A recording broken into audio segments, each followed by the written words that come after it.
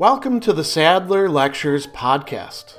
Responding to popular demand, I'm converting my philosophy videos into sound files you can listen to anywhere you can take an MP3. If you like what you hear and want to support my work, go to patreon.com/Sadler. I hope you enjoy this lecture. In On Duties, his work of Stoic ethics in Book 1, where Cicero is discussing the virtues, he talks about courage, with which he associates greatness of soul or magnanimity. Elevation is how it's sometimes translated in the English. And one of the key questions that he is grappling with, one that he faced himself, you might say existentially, is whether you can display this virtue of courage better in public or in private life. And what we mean there is whether you're engaging in your own affairs or whether you are engaging in something that's bigger than you. Generally, he's thinking about the affairs of the nation, but we might think about, say, local government or being involved within corporate governance or any sort of thing where you're exercising power and dealing with other organizations and people, and probably also competing for power and hopefully rightly using it, as opposed to just doing your own thing, where you are your own boss and you are in much greater control over what you're preoccupied with. And this is a really important question for somebody like Cicero, who's very civically minded, who had a role in governance at the highest level in Rome. So let's see what he has to say. Towards the end of this discussion in Book 1, he says, "We must decide that the most important activities, those most indicative of a great spirit, are performed by the men who direct the affairs of nations. For such public activities have the widest scope and touch the lives of most people." So he's saying that you have a greater capacity or scope for displaying courage and greatness of soul in the public sphere. At the same time, he continues and he says, "Even in the life of retirement, there are and have been many high-souled people who have been engaged in important inquiries or embarked on most important enterprises and yet kept themselves within the limits of their own affairs, or," and here he has himself in mind, in some respect, "taking a middle course between philosophers on the one hand and statesmen on the other, they were content with managing their own property, not increasing it by any and every means, nor debarring their kindred from the enjoyment of it, but rather, if there were need, sharing it with their friends and with the state." Cicero, of course, did not confine himself to that sort of individual or family economic activity, but he did find himself forced into retirement out of political life and then embarked upon his project that this book is a part of writing all of this philosophy, translating Greek philosophy into a Latin and specifically Roman context, which turns out to be one of his greatest contributions. So you could say, well, is that public or is that private? And that's a good question here. Let's talk first, as we're thinking about this, in terms of what he's calling retirement. And we typically think about retirement as leaving the workplace and just doing your own thing. He has something similar in mind, but it doesn't mean a life of inactivity. It could be a life that is devoted to managing your own property and affairs. It could be a life in which you're engaged in, say, artistic production, or you are writing books, or, doing individual things.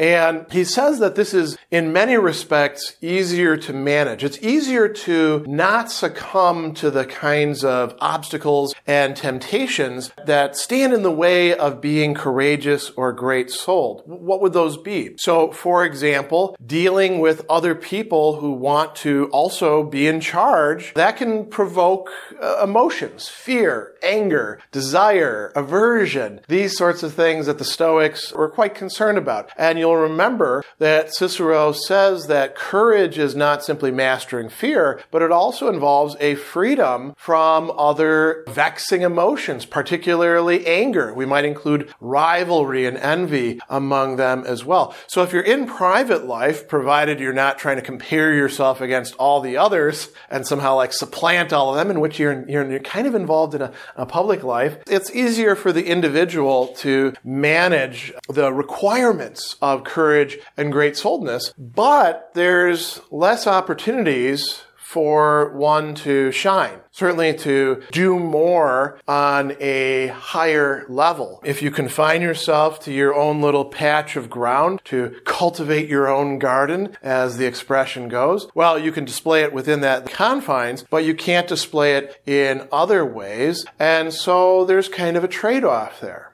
If we look instead to public life, where Cicero does think courage, it has a much better chance to be not necessarily cultivated, but displayed. Here, there's much greater opportunity because we're talking about bigger challenges. And we're also talking about the problem of dealing with others as well, who may be vying, rivaling, contending with you about who gets the power or who gets to shine as the great example. Sometimes people get quite worked up, not just about who's in charge, but who gets the credit, who gets the glory. And so there's more opportunity, but there's also more difficulty because once you're in the public sphere, you have much less control over the life that you're leading. Cicero is a prime example of this. He lived in a time that was extraordinarily contentious. First, he lived through the Marius and Sulla disorders going on within Rome and even, social wars. And then he lived through this sort of power shakeup that eventually coalesced around the triumvirate, Caesar, Pompey, and Crassus, which he was invited to join as a fourth, but refused. And then he saw that break apart and a new civil war take place. And so he did not have the opportunity to shape everything the way he might have chosen to, but really nobody did. And so he talks about this quite a bit in here. He brings up some examples of different people who engaged in important affairs. And then he brings up another question, right? Or another issue.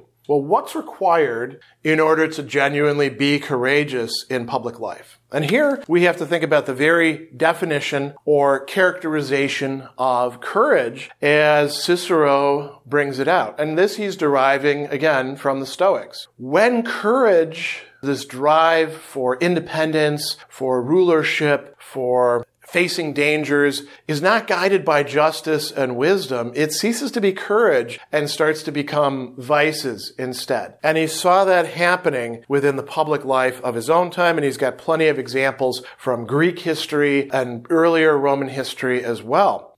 So that's one thing. Cicero will actually talk about this in terms of the common good. In private life, you can be concerned with your own individual or, say, family, or however you want to put it. It could be a good of philosophy, your profession. You can be concerned with that more specific or particular good.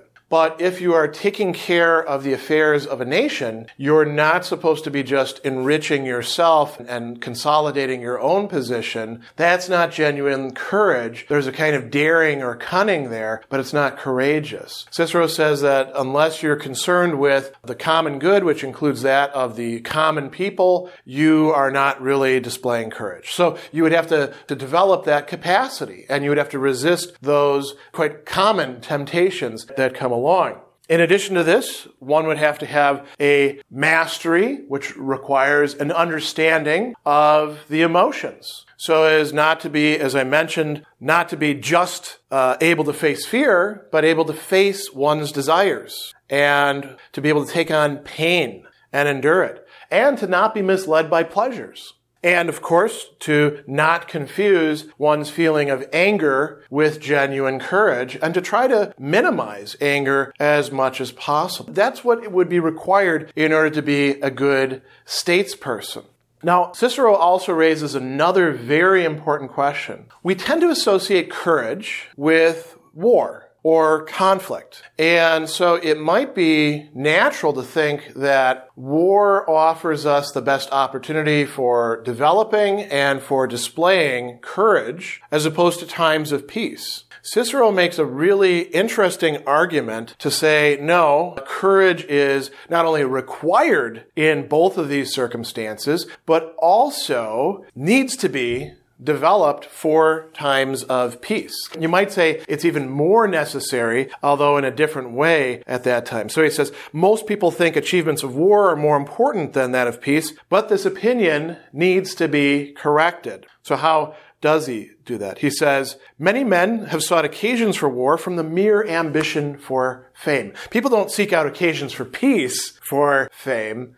And so war has a tendency to seduce us, to lead us astray. And he says this is a big problem for people of great spirit and natural ability. And it's more likely to happen if they are adapted to a soldier's life and fond of warfare. And then he says, if we actually look at how things turn out, if we want to judge rightly, he says, we'll find there have been many instances of achievement in peace more important and no less renowned than in war. Interestingly, some of these have to do with the very preparation and, you might say, groundwork that made certain countries successful in war. He gives as an example the Spartans, right? He says, if you think about Pausanias and Lysander, two Spartan kings, although it might be thought that if it was by their achievements Sparta gained her supremacy, these are not even to be compared with the legislation and discipline of Lycurgus. Lycurgus was the person who gave the structure, who gave the way of life, a brutal one, by the way, to the Spartans. And so he laid a sort of groundwork. Cicero himself talks about his own experience in this book, very briefly, trying to hold the Roman Republic in its last days together. And he says, this was me operating in a time of peace. It actually took a lot of work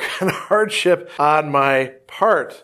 And he says, arms are of little value in the field unless there's wise counsel at home. And so this is a very important point. We can display courage just as much in public life through how we conduct ourselves in peace, how we maintain peace, how we bring peace, how we build the state or the city, or indeed whatever other institution we're talking about, just as much as we can in war. So we don't want to be misled into thinking that courage is really just the warrior's virtue. It's also required for the statesman, for the leader, for the person who is going to try to reconcile the many discordant voices and demands of a body of people and try to bring some sort of, at least hopefully temporary, but perhaps even lasting harmony to those ends, desires, and demands. So where do we see courage? It can be shown in both public and private life, but Cicero thinks that public life, in some respects, has a greater call for us. And he wants to stress, this is what I'll wrap up with, that when we see a need for courage to be displayed, genuine courage in public life, and if we have those capacities within ourselves, we ought to step up and respond. Special thanks to all of my Patreon supporters for making this podcast possible. You can find me on Twitter at Philosopher70, on YouTube at the Gregory B. Sadler channel, and on Facebook on the Gregory B. Sadler page. Once again, to support my work, go to patreon.com/Sadler. Above all, keep studying these great philosophical works.